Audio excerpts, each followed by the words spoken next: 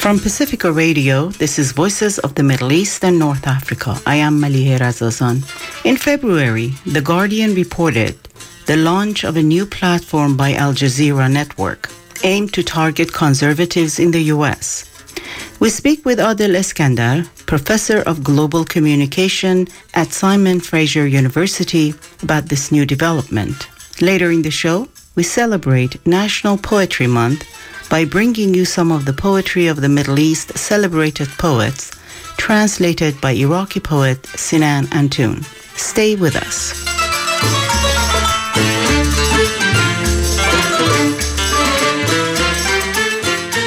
In February, Al Jazeera launched a new platform called Rightly.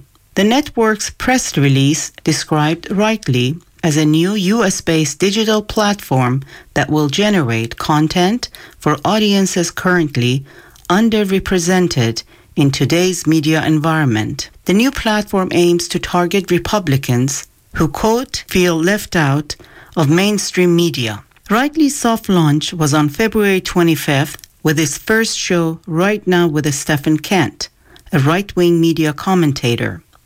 Rightly's editor-in-chief is Scott Norvell, who was on the team that launched Fox News Channel in 1996. A former Heat Street staffer told The Guardian that Scott Norvell was instrumental in the transition of Heat Street from the libertarian youth-focused site as originally envisioned to the pro-Trump alt-right clone of Breitbart. I spoke with Professor Adel Eskandar about the history of Al Jazeera and its decision to expand its operation into the right-wing media ecosystem in the U.S. Adel Eskandar is an assistant professor of global communication at Simon Fraser University in Vancouver. He's the author, co-author, and editor of several works, including Egypt in Flux, Essays on an Unfinished Revolution, and Al Jazeera, the story of the network that is rattling governments and redefining modern journalism. Al Jazeera started in 1996 after a project between the BBC and Saudi funders under a company called Orbit attempted to launch the first ever 24-hour news network in Arabic. And that failed because of editorial interference on Saudi Arabia. At the time, it wasn't acceptable, or it still isn't acceptable, to talk about the manner in which human rights is managed in Saudi Arabia. And so the network was shut down literally at inception. It was really a stillbirth. So it was at that time that the new Qatari Emir, Hamad bin Khalifa Al Thani, who's no longer Emir, his son is, but he stepped into the fray and decided to relocate the nucleus of those employees that were based in London and move them to Doha with a charge, if you will, or perhaps the latitude to present news in the manner that they see fit. So to do investigative reporting, 24-hour news coverage, war correspondency, all of the things that didn't exist in the Arab media landscape at the time. And so that leverage afforded them a tremendous amount of freedom and agency, and it drew a lot of attention across the Arab world. And as a result of that, they were also pushing the boundaries as far as what is acceptable. So they ruffled a lot of feathers in the region. There were diplomatic quagmires, attempts to shackle them and shut them down, or arrests of journalists. So all of this happened between 1996 and 2011. And in that time, what the assumption was that Al Jazeera was just this freewheeling network, and now family of networks, that has a no-holds-barred approach to doing things and cannot be infringed upon, and everything is fine and dandy. And so it's a trusted source of news, and there's no real kind of overarching project short of public interest and social responsibility. But what we've come to realize over this time is that the one glaring problem in Al Jazeera's approach to doing things has been a blind spot for Qatar itself. Yeah. So the nation from which it broadcasts, a small peninsular state in the Gulf with the second largest natural gas reserves and the central command of the U.S. military, which was used to launch multiple wars in the region, namely in Afghanistan and Iraq over the last 2 decades. So this is a country with growing momentum and growing leverage. And as that leverage began to be utilized, we started noticing that Al Jazeera is not in the least bit concerned about critiquing Qatar's position in the world or in the region specifically. And so the assessment of why Al Jazeera does things as a network, or why the Qatari government chooses to do with Al Jazeera, has now been reconstituted, because it has now officially become perhaps what it's always been, but in more obvious terms, an outpost of the Qatari foreign policy. It is essentially promoting and propagating Qatari positions on regional and international politics. And so that belies and informs a lot of the decisions made by the network. So whether it critiques Saudi Arabia or not depends largely on the relationship between Qatar and Saudi Arabia at any given moment. How it covers the conflict in Syria, how it covers the conflict in Yemen, how it covers the Bahraini revolution. All of those are beholden to micro relations between Qatar and its friends and foes. Presumably, also, this particular pattern of news coverage and institutional investment is what informs the existence of Rightly, this new project. Adil, let's stay in the past a little bit.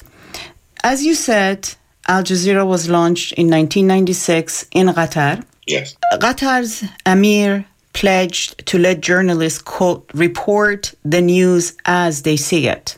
In 2006, Qatar launched the English version of Al Jazeera. What differentiated Al Jazeera English, its mission, versus Al Jazeera Arabic? Arguably, both the Arabic network and the English network were launched to cater to their respective audiences. And so in the Arab world, Al Jazeera had capitalized on Arab audiences that were deeply interested and perhaps thirsting for really solid news reporting and debates as well. Not to mention, we're not mentioning this kind of deliberative discussion about politics, ideology, governance, all these things. So the English language network was launched to expand the frame, if you will, to reach audiences that had typically not been communicated with, and perhaps to push an agenda of the global south, if you will, as an argument. Although it's hard to make a case that Qatar is part of the global south anymore, with its extremely high GDPs and its entrenchment in the global economy. But nevertheless, the idea was to communicate the aspirations of communities and peoples in the global south to the global north in the lingua franca, the language most common and most widely used around the world. But arguably, as it stood, we started noticing that this differentiation between the two audiences and between the two media products spoke to perhaps conflictual relationships politically. So if you watch Al Jazeera English, there's the assumption or the feeling, the general kind of sentiment or the tone that we're talking about a progressive, liberal network that cares about human rights in a functional way, that doesn't try to sort of advocate or push for, but rather holds to accord right-wing politics and is critical of jingoism and excessive patriotism and fascism around the world. So you can begin to see kind of alliances between Al Jazeera English and the audiences of Pacifica Radio and Democracy Now! There's a real kind of growing seamlessness between the center-left and Al Jazeera English, whereas Al Jazeera Arabic, around the same time, begins to morph into a network that draws upon more kind of right-wing, perhaps nationalist and pan-nationalist, and in some cases Islamist communities in the Middle East and North Africa. So we see a divergence in the audiences, which sometimes creates a lot of rifts and tension between them. So the two newsrooms are separated from each other. But if they were to ever come in contact with one another, you would see the incredible contradictions. A great example of that manifests today. One of the Middle East and Arab world's most notable leading feminists, Nawal Saadawi, recently passed away. And the coverage of Al Jazeera English of her passing, this was someone who really pushed the boundaries on discussions of religion and was an ardent secularist. and atheist for that matter, and critiqued not just political institutions but also religious institutions. That's and the Arabic network, even the eulogy included a lot of condemnations of her for pushing those boundaries. It was really a targeted attack against her. Whereas in the English language network, she was heralded as a hero or sort of a trendsetter and a trailblazer for feminism in the region. And that sort of discrepancy between the two audiences has become a critical part of the way Al Jazeera operates, where the right hand does one thing, the left hand does something else, and you can continue to launch new networks and new operations so long as you keep them insulated from one another. You can continue to reach new audiences and new markets. I saw the post you're talking about on Twitter, side by side, the Al Jazeera English post and Al Jazeera Arabic post. Did it get a lot of pushback on social media? Yes, it did. And it's not just this. For much of the last 10 years, because this has been a stark and problematic issue, and of course we're talking about communities, the audience is not as bifurcated as Al Jazeera assumes them to be. A lot of people, like ourselves, are bilingual. We speak a language of the Middle East, and we speak English or other sort of Western languages. So we're able to kind of navigate these spaces and code switch and notice the discursive and narrative differences. So they were definitely called out, not just on this, but so many other discrepancies in coverage, whether it's on the conflict in Syria or on Egypt or on Turkey. So it looks as though there are kind of double standards on each of their parts, and that the two sides don't really talk to one another, or at least are ignoring each other's existence because they are speaking to different audiences. But yes, they are certainly held to account on these issues. But most of these discussions happening online or critiques are a little storm in a teacup, if That's you will. True. Like, the influence of Al Jazeera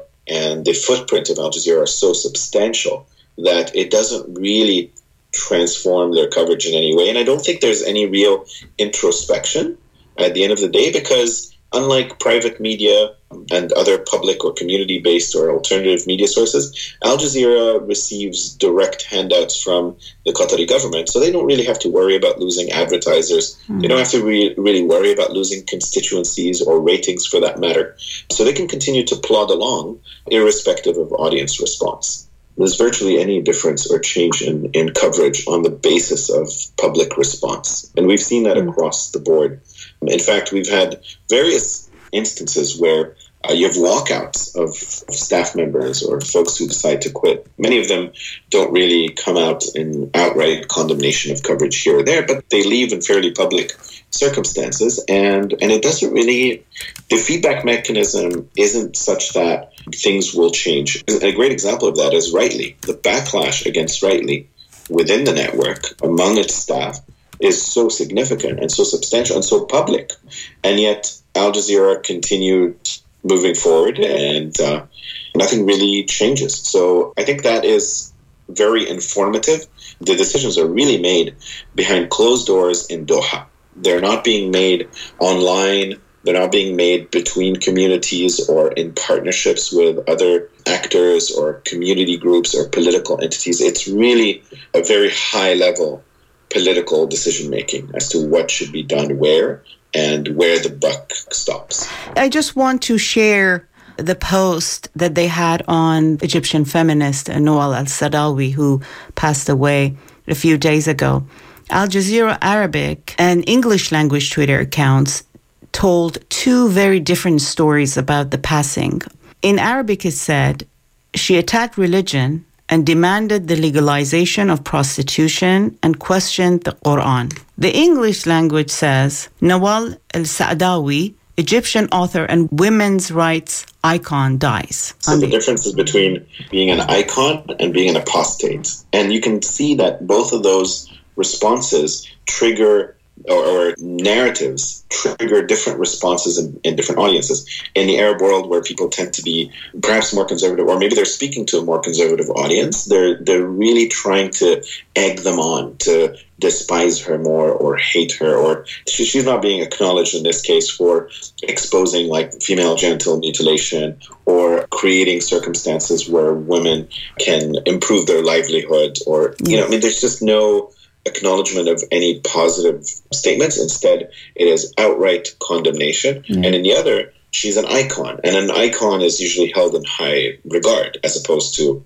someone who is condemned. So you could see that incredible disparity. But both of those are being devised by the same company, and they're reaching different audiences, and they're capitalizing on that. It raises the question of why is this happening, and what does it mean in the grand scheme of things? And can the messenger be trusted if the messenger is really playing this game? You know, creating and entrenching more echo chambers where communities don't talk to each other, they don't really understand each other, but they're being kind of egged on to be more committed to their own existing worldviews rather than challenging them. Yeah. Qatar has used its financial largeness to expand its sphere of influence. It launched Al Jazeera English in 2006 in the US. But Al Jazeera was not able to bring in enough viewers in spite of winning numerous awards and really fine documentaries. Why? How do you explain that? I think it's probably a combination of different factors. There are people who've spent a substantial amount of time researching this. I would strongly recommend that listeners read Will Euman's book on Al Jazeera America, specifically about why it hasn't been able to successfully break into the U.S. market. I think at the outset it was very poorly conceived. In essence, they wanted to situate themselves between kind of a BBC product and a CNN type network. So determining what their niche looks like was very, very tricky. They wanted to introduce diversity, but they also wanted to reach the heartland, if you will, quote unquote heartland or middle America, not recognizing that there are some disparities between those two communities. But nevertheless, they did really stellar journalistic work that I think is quite absent from the media landscape in the U.S. But it's also very anachronistic because the media in the U.S. is getting faster and more furious, and attention spans are dwindling, and long form is also shrinking. Extensive feature pieces are less attractive nowadays. So they were really speaking to the professional cadre of journalists who take their job seriously as opposed to the masses at large. And you could see how networks like Fox News were killing it in the ratings, even though they were expending so little effort and so little energy. It was a time of punditry. And Al Jazeera America wasn't really participating in that. And so they ended up kind of falling to the wayside in terms of ratings. And they also couldn't brush off the stigma of being Al Jazeera. Al Jazeera had been stigmatized for a long time in the U.S. for being sort of a pro-Arab, pro-Islamist, pro-Middle Eastern network that may have obviously not supported, but gave a platform to Osama bin Laden during the early days of the war on terror. So all of these things were very difficult to brush off for Middle America. And I think eventually it ended up seeming like a rather bland and slow-moving ship at a time where nothing was moving at a snail's pace anymore, but it was like neck-breaking speed in news coverage. So I think that's the combination of the stigma, the pace, and the fact that the product wasn't particularly resonant that kind of ailed the network in the US. But that's not the same about Al Jazeera English, which continues to have a fairly large following around the world. But the footprint in the US has been rather minuscule in the grand scheme of things. Adel, all these internal tensions really were exposed during the 2010-2011 mass uprisings in the Arab world. They had reporters on the ground in Tunis, Egypt, Libya, Yemen. But at the same time, the network faced criticism for its biased reporting and aligning itself with Qatar's foreign policy in the Middle East. Well, you're absolutely right. Al Jazeera was in the right place at the right time in 2010, 2011. I mean, here's the largest network in the region with bureaus and offices and reporters across the area. And so when something like this happens, mass movement that are almost like a domino effect from one place to the next, Al Jazeera were perfectly positioned to bring this to the airwaves and to bring the content movement and the storylines, if you will, from these revolutionary movements to households all over the world. And in many instances, Al Jazeera was substantial in its ability to galvanize more audiences. As people watched Al Jazeera, they came out more. And so it was kind of a snowball effect. So Al Jazeera became very much kind of entangled with these revolutions. So when the counter-revolutions started retaliating, Al Jazeera was at odds with these new configurations of power and authoritarianism. But more importantly, I think Al Jazeera also, as things started to get more entangled and more complicated, as we began to see popular sentiments rift and separate. I mean, one can't expect that the entire population of Tunisia or the entire population of Egypt or the entire population of Yemen are all in agreement about the kind of post-revolutionary realm.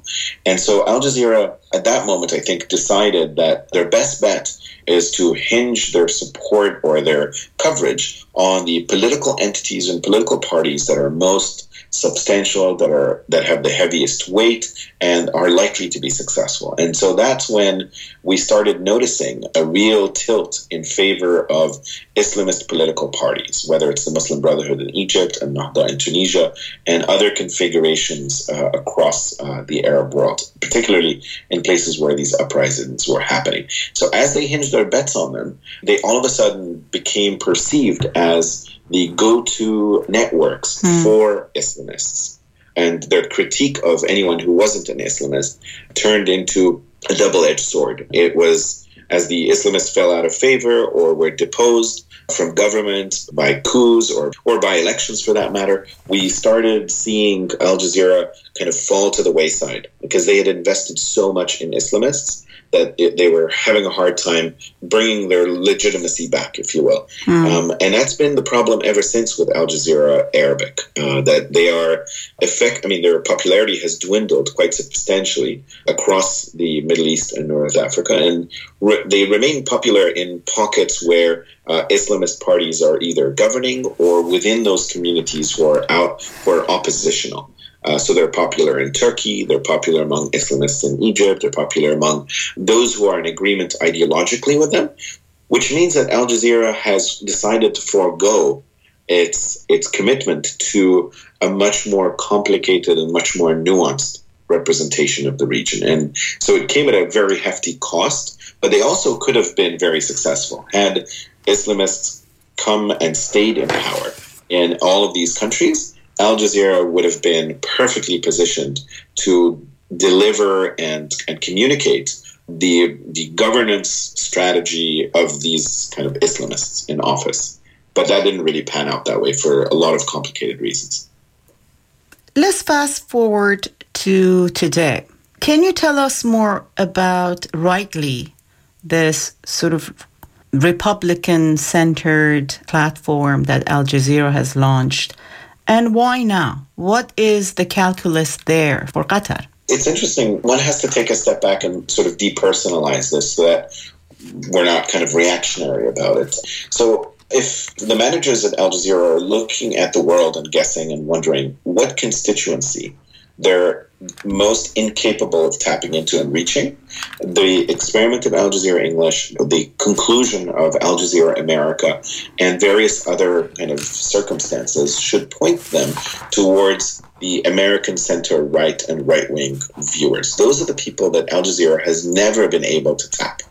And it's causing them a lot of trouble because if you're a Qatari official and thinking about public diplomacy and how do you create instruments to reach certain constituencies, knowing full well that when Trump is in office or any future kind of right-wing president, how do you have leverage in this particular circumstance? How do you brush off the negative perceptions of Qatar within this constituency? Knowing full well that the ratings for InfoWars and Breitbart and Fox News are fairly high among these communities, as well as other right-wing talk radio content and podcasting for those communities. They are their own niche. So recognizing that there are tens of millions of people not 100, over 100 million people, if one were to take into account the number of people who voted for Donald Trump. So this is a real kind of rich and sizable constituency that Al Jazeera has never been able to reach. So to think about ways to address them or communicate to them or produce content for them has been the Achilles heel for Al Jazeera. And so I think it makes sense for them to try and reach that community if the pure objective is not a political one, short of just propagandizing for Qatar. If you're trying to create a positive impression for Qatar in this community, then you want to reach them. So that's my argument for why they decided to go this route. And of course, it comes at a lot of risks for them because the right hand does know what the left hand is doing now in the age of the internet and digital content production. So all of the staff members on Al Jazeera English and AJ Plus and all these other instruments are watching this thing unfold. And it feels at odds with everything that they're doing. And they neither understand nor are they committed to grand strategy by the Qatari government. They're just more concerned about doing good journalism. And this seems to them to be a real problem. But that's the pragmatic way in which Al Jazeera has been governed by those closed-door conversations, as I said, happening in Doha. Have you been able to speak to Al Jazeera reporters and get their reaction? Yes, I have. I have a lot of both friends and colleagues who work for Al Jazeera, all of whom communicated with me on a very sort of confidential basis. Yeah. And it's really critical for them to remain anonymous because of the hefty cost that this could come with. And we've noticed that most of those who were critical of Rightly, I mean, they've been public, but many of them, they didn't state their names, even though they signed a petition calling for a revision of this decision. So yes, I've had a chance to talk to them. And of course, this doesn't speak for everyone, but for those that I have been in touch with, they're immensely disappointed and they feel sort of blindsided by the decision, that they weren't consulted, that it's out of odds with their mission as journalists, and that in some instances, they feel like it's in direct contravention of what they're trying to do. They believe that their task and their occupation is to inform the public, and they believe that Rightly, if it's committed to produce the kind of discourses that are expected, will be a source of disinformation and will undo some of the hard work that they've been active in trying to do over the last few years. So there's a lot of disgruntlement and upsetness, but as is typically the case, it eventually it fizzled away. And so anybody who's really upset can leave their job, or if they want to continue talking, then there will be repercussions.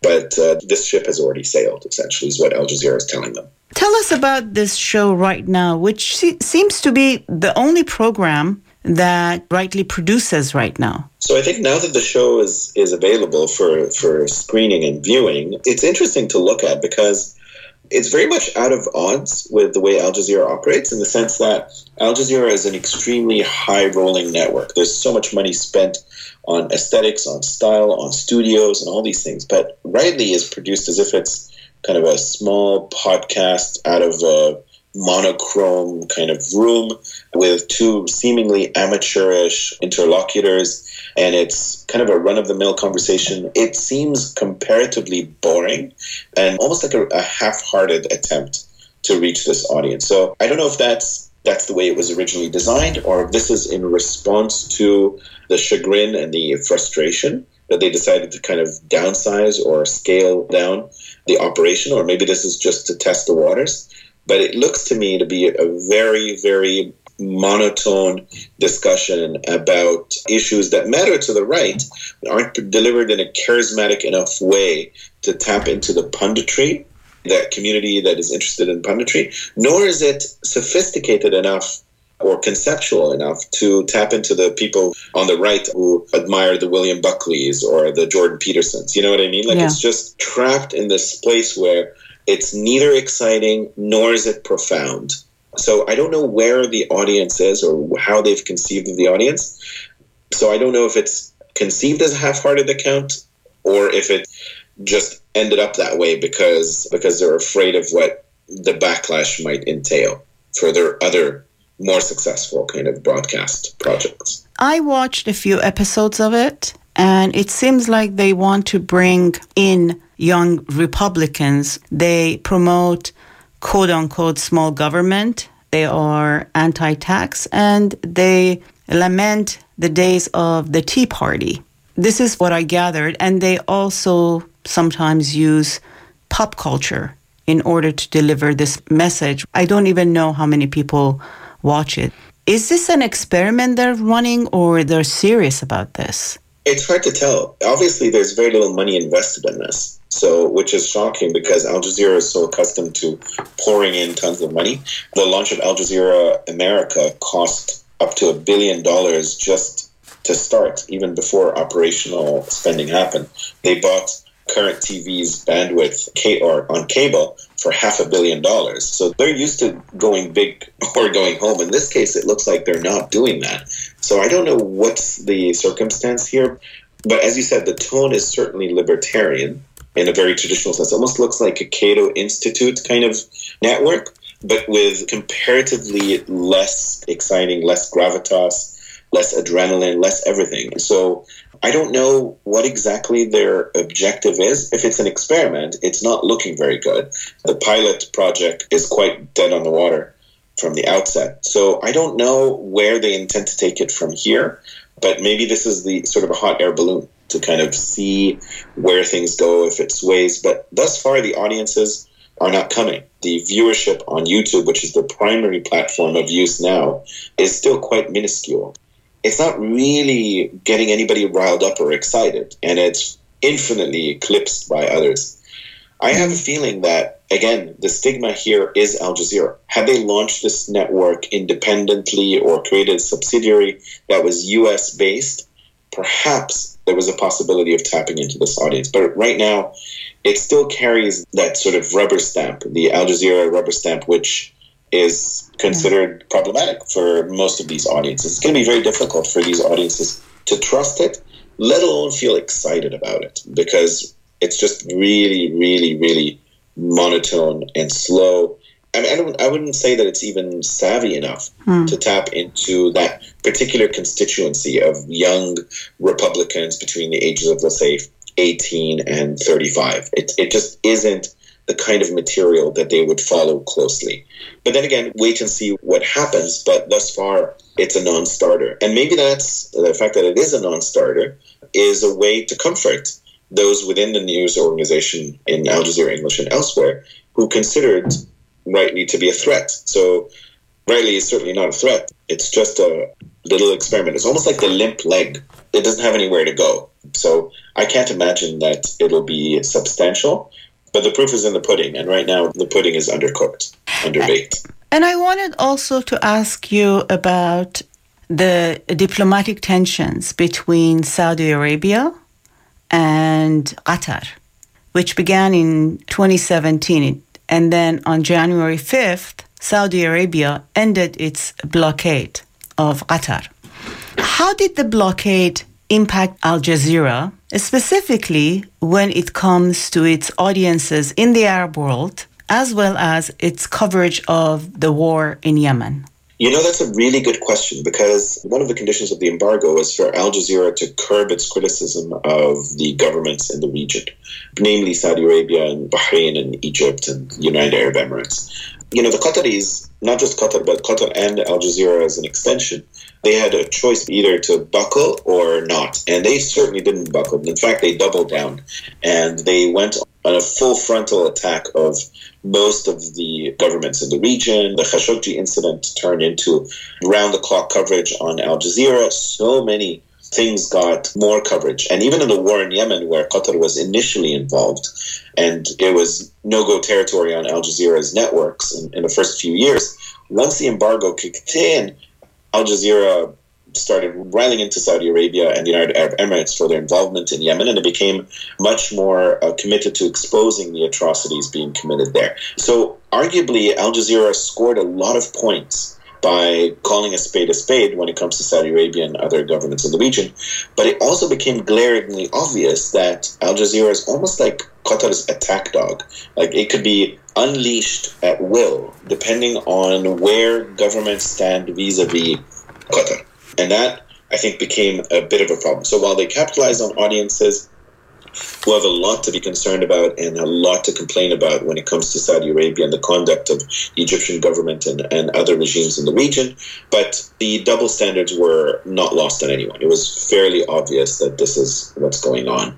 And then once the embargo ended, it was almost like the switch has been flipped.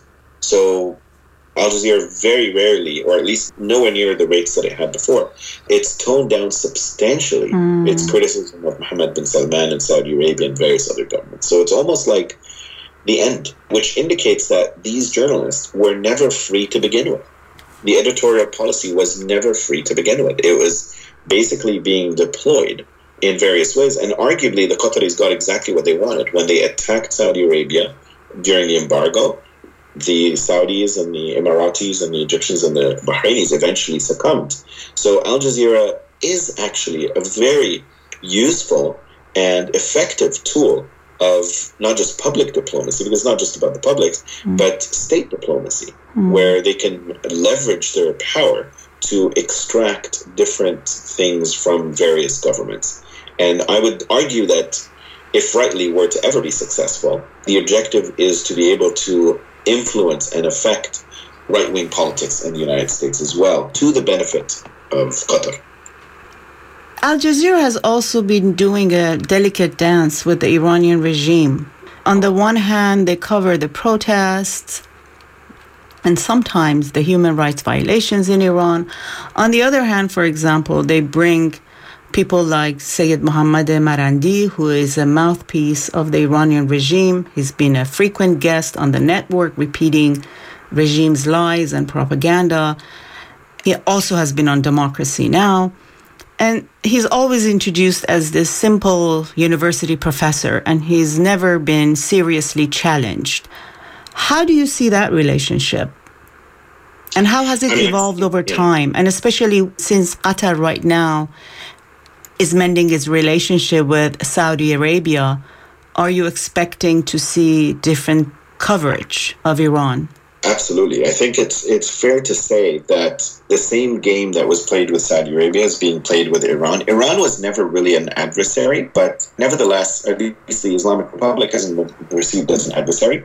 And in fact, Al Jazeera is largely disinterested in diaspora Iranians who have a lot of criticism of the regime. They are the latitude, if you will, or the wavelength that they're prepared to explore the spectrum is between kind of center and right on Iran. So it's everything from the nuclear deal with the United States being positive in all of its advocates, all the way to very pro-regime positions. So it's almost as if they're able to kind of gravitate between those two spaces. However, their relations, Qatar's relations in the region with Saudi Arabia, with the UAE, and with others, determine the inflections of the relationship with Iran. So during the embargo, I would argue that that was a real kind of renaissance, if you will, for Qatari-Iranian relations, which transpired and translated into a lot more incredibly positive representations of Iran, like resilience and modernity and innovation and sophistication and all these really positive tropes about the current state of Iran, as well as a turning a blind eye, or essentially pushing into the blind side, if you will, all of the discussions about human rights during this period. But then you start seeing that emerge again. So it's almost as if they're trying to hold the stick not from the middle, but sort of center right, and kind of hold on to that and letting things pivot in such a way so as to take advantage of those political relations when they come in handy. And so now we begin to see that shift. It's obviously not as stark as what we've seen with Saudi Arabia, where it goes from enmity to friendship. But with Iran, that pivot is certainly there, and you can witness it as you watch the coverage on a very nuanced basis. Another issue that would be interesting to follow with respect to Al Jazeera's coverage is Qatar hosting the World Cup in 2022, because Qatar is coming under criticism and condemnation for its treatment and exploitation of migrant workers. I came across a recent piece in Al Jazeera addressing the exploitation of migrant workers. And it was interesting that every paragraph about the abuse and exploitation and even death of these workers was followed by a response by the government of Qatar. For example, in response to the Guardian piece about the death of 6,500 migrant workers, Al Jazeera published Qatar's response, which says the mortality rate among these communities is within the expected range of the size and demographics of the population. And this went on and on throughout the article. How do you think Al Jazeera has covered the internal affairs of Qatar? This is a very, very stark and obvious example of that incredible double standard. If the same number of people had died in the construction of stadia in Saudi Arabia or in Egypt, then you would have round-the-clock coverage on Al Jazeera. This is catastrophic. The numbers are not within the range of the acceptable for human survival. Most of the people working on these sites are fairly young. They should not be dying at those rates. In fact, more people have died as a result of their work on these sites than of COVID in Qatar over the last year or so. And this is with an infectious, deadly virus. So in the grand scheme of things, the numbers speak louder than words. And my concern is not with the Qatari government trying to paint things differently. I mean, that's what diplomacy and nation branding is all about. But my concern is with Al Jazeera. This is a network that we expect to hold to account wrongdoing, especially when, the Guardian called it exactly what it is, which is essentially modern day slavery. So we expect Al Jazeera to do this. And this is work that is literally across the street from them.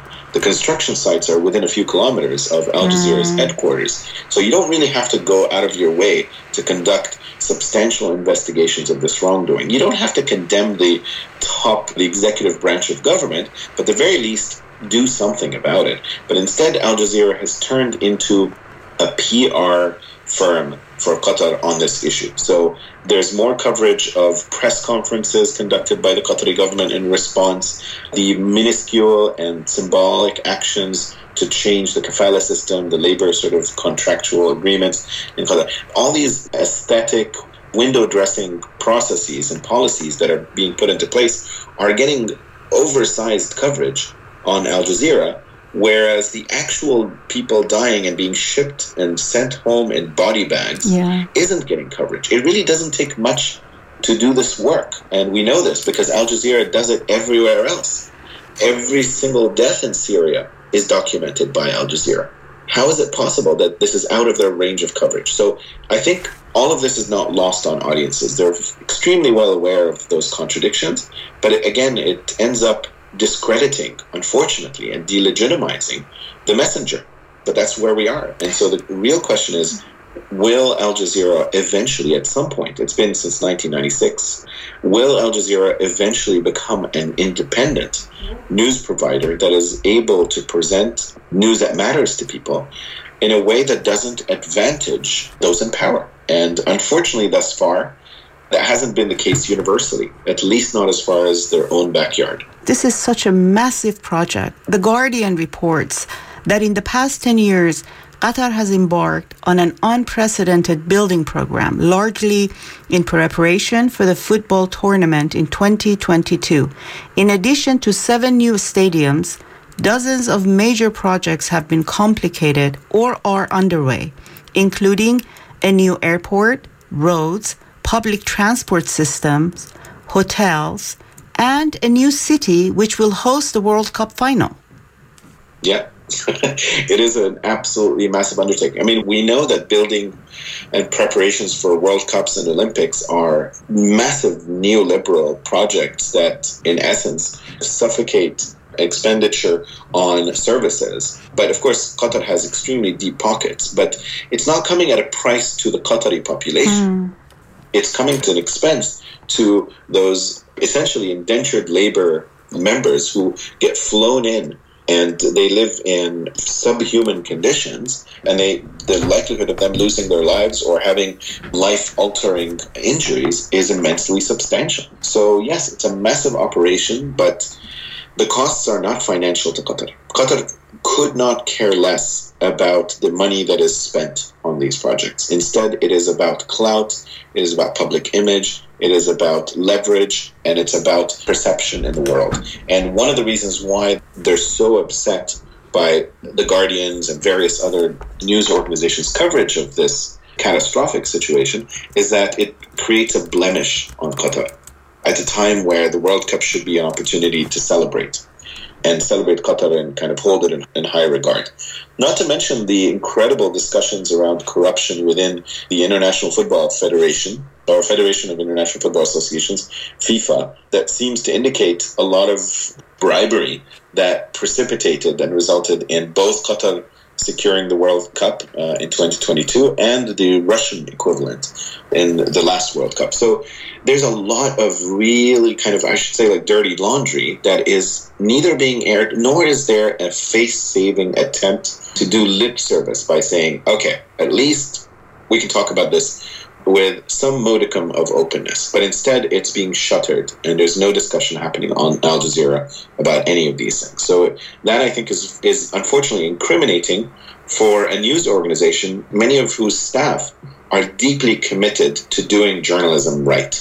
And I'm sure many of them are outraged by this, but unfortunately they can't take this outrage to the airwaves. And many people have left, especially after the 2011 uprisings in the Arab world. Yes, many people have left, but nevertheless, Al Jazeera is still one of the news organizations in the world that pays the best. So the positions and jobs at Al Jazeera are incredibly coveted, and every journalist, reporter, editor, producer has to think twice and thrice before they decide to walk out and to explore the alternatives at a time where jobs in journalism are dwindling, where the amount of funds available for reporting are dwindling, where foreign correspondency has turned to agencies and bots and citizen journalism and algorithms and automatons. So at the end of the day, those with jobs in Al Jazeera are trying to keep them, lest they end up with nothing else. And of course, there's a long line of people waiting to take those jobs once they become available. So that's the unfortunate arithmetic of all of this.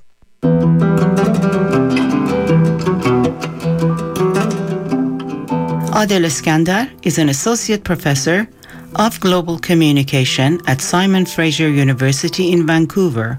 He's the author, co-author, and editor of several works, including Egypt in Flux, Essays on an Unfinished Revolution, and Al Jazeera, the story of the network that is rattling governments and redefining modern journalism. From Pacifica Radio, this is Voices of the Middle East and North Africa.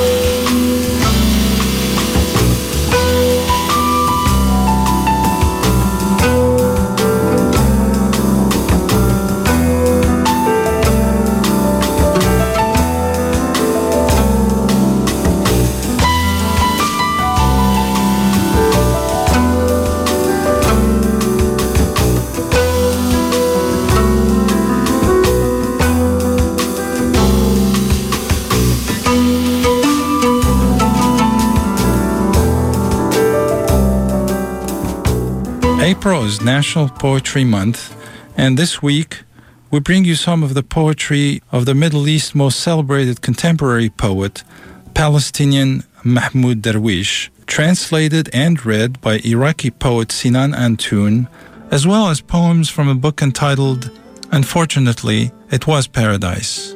Sinan Antoon's co-translation of Unfortunately, It Was Paradise was nominated for the PAN Prize for Translation in 2004.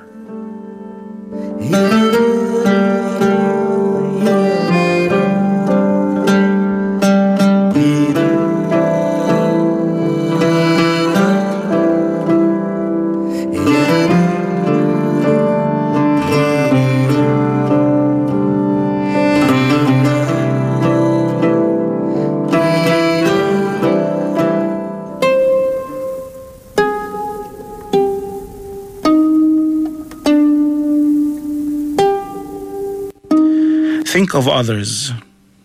As you prepare your breakfast, think of others. Do not forget what doves eat. As you wage your wars, think of others. Do not forget those who seek peace. As you pay the water bill, think of others, those who are breastfed by clouds.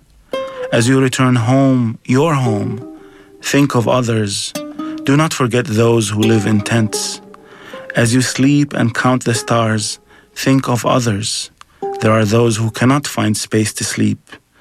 As you free yourself with metaphors, think of others, those who lost their right to speak. As you think of distant others, think of yourself and say, I wish I were a candle in the dark.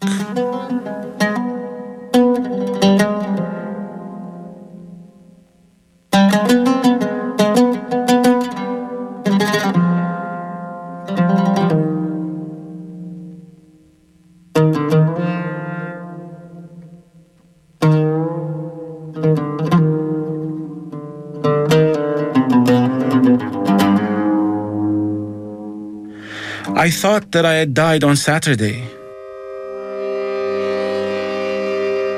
So I said, I must stipulate something in my will. I did not find anything. I said, I have to invite a friend to tell him that I am dead, but I did not find anyone. I said, I must go to my grave to fill it, but I did not find the way, and my grave remained empty. I said, I must do what I must. Write the last line on shades, but the water spilled onto the letters. I said, I must do something here and now, but I did not find an act worthy of a dead man. I screamed, this death has no meaning, absurdity and chaos in the senses. I will not believe that I have died a full death. Perhaps I am somewhere in between. Perhaps I am a retired dead man spending his short vacation in life.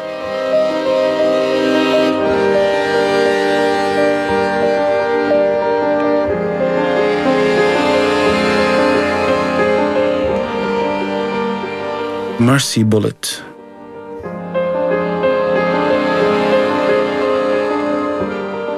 I am jealous of the horse when its leg is broken and it feels the insult of its inability to attack and retreat in the wind.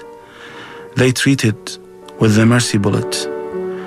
As for me, if something is broken in me, physical or moral, I ask that a professional killer be found. Even if he is one of my enemies, I will pay him his fees and the bullet's cost.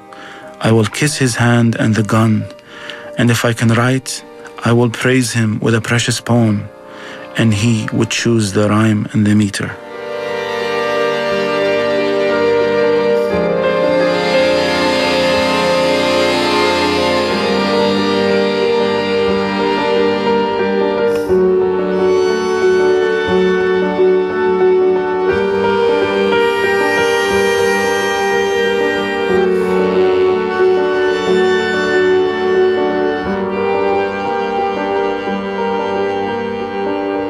With shyness.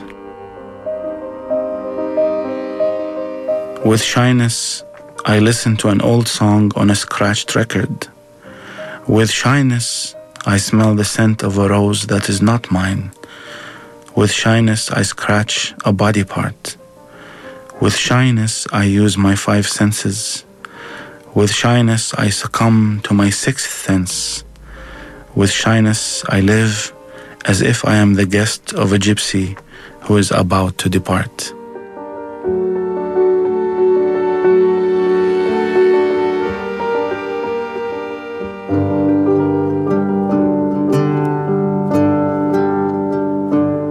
In Jerusalem, I mean inside the old wall, I walk from one epoch to another, without a memory to correct me. There, prophets share the history of the sacred. They ascend to the heavens and return less crestfallen and less sad. Love and peace are sacred and coming to the city. I was walking over a slope and thinking, how can narrators disagree? on the light speech in a stone? Do wars break out because of a stone's dim light? I walk in my sleep, I gaze in my sleep. I see no one behind or before me. All this light is for me. I walk, run, fly, and become someone else in the manifestation. Words bloom like grass from Isaiah's prophetic mouth. You will not be safe unless you believe. I walk as if I am someone else. My wound is a white evangelical flower. My hands, two doves on the cross, flying and carrying the earth. I don't walk. I fly and become someone else. There is no place and no time. Who am I?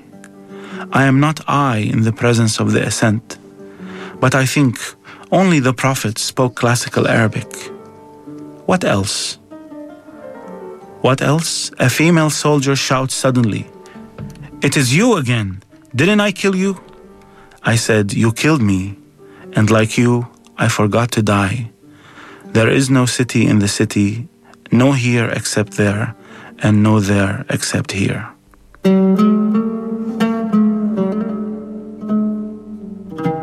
I Belong There by Mahmoud Darwish, translated by Carolyn Forche and Munir Al-Akish. I belong there. I have many memories. I was born as everyone is born. I have a mother, a house with many windows, brothers, friends, and a prison cell with a chilly window. I have a wave snatched by seagulls, a panorama of my own. I have a saturated meadow. In the deep horizon of my word, I have a moon, a bird's sustenance, and an immortal olive tree. I have lived on the land long before swords turned man into prey. I belong there. When heaven mourns for her mother, I return heaven to her mother. And I cry so that a returning cloud might carry my tears.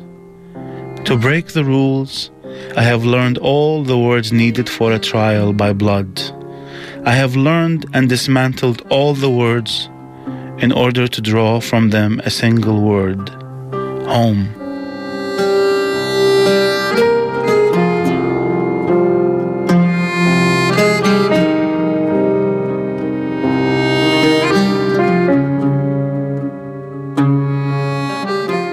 That was Sinan Antoun reading the poem I Belong There from Unfortunately It Was Paradise, selected poems of Mahmoud Darwish.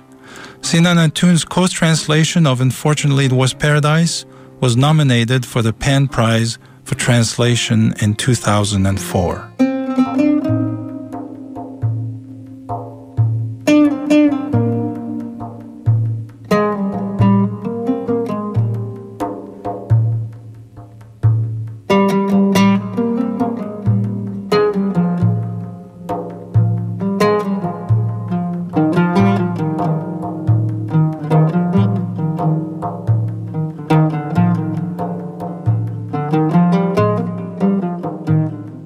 And that's it for us this week. Voices of the Middle East and North Africa is produced at KPFA Studios in Berkeley. To get in touch, you can call us at 510-848-6767. Roxanne Dunbar Ortiz. The group made serious demands for 5 institutions to be established on Alcatraz. And why don't we have them yet? A Center for Native American Studies, an American Indian Spiritual Center, an Indian Center of Ecology that would do scientific research on reversing pollution of water and air, a great Indian training school that would run a restaurant, provide job training, market indigenous arts, and teach the, quote, noble and tragic events of Indian history, including the Trail of Tears and the massacre of Wounded Knee. And a memorial, a reminder that the island had been established as a prison initially to incarcerate and execute California Indian resistors to U.S. assault on their nations. Advancing the conversation to abolish racism for over 70 years. 94.1 KPFA. Hard Knock Radio's own Davey D and author Jeff Chang have a new book coming out, Can't Stop, Won't Stop, A Hip-Hop History. This American Book Award winner, now adapted for young adults, is the true story of hip-hop, based on original interviews with DJs, b-boys, rappers, activists, and gang members, with many unforgettable portraits of many hip-hop founders and present-day icons. Can't Stop, Won't Stop describes the events, ideas, and music that were the hip-hop generation's rise to the present day. Jeff Chang and Davey D chop it up in a Zoom event happening Tuesday, April 20th at 7 p.m. To get the link, just go to kpfa.org and scroll down to the opening page to this event. Can't stop, won't stop, selling madism. Can't stop, won't stop, selling madism. You're listening to 94.1 KPFA, 89.3 KPFB in Berkeley, 88.1 KFCF in Fresno, 97.5 K24 8BR in Santa Cruz, and online worldwide at kpfa.org.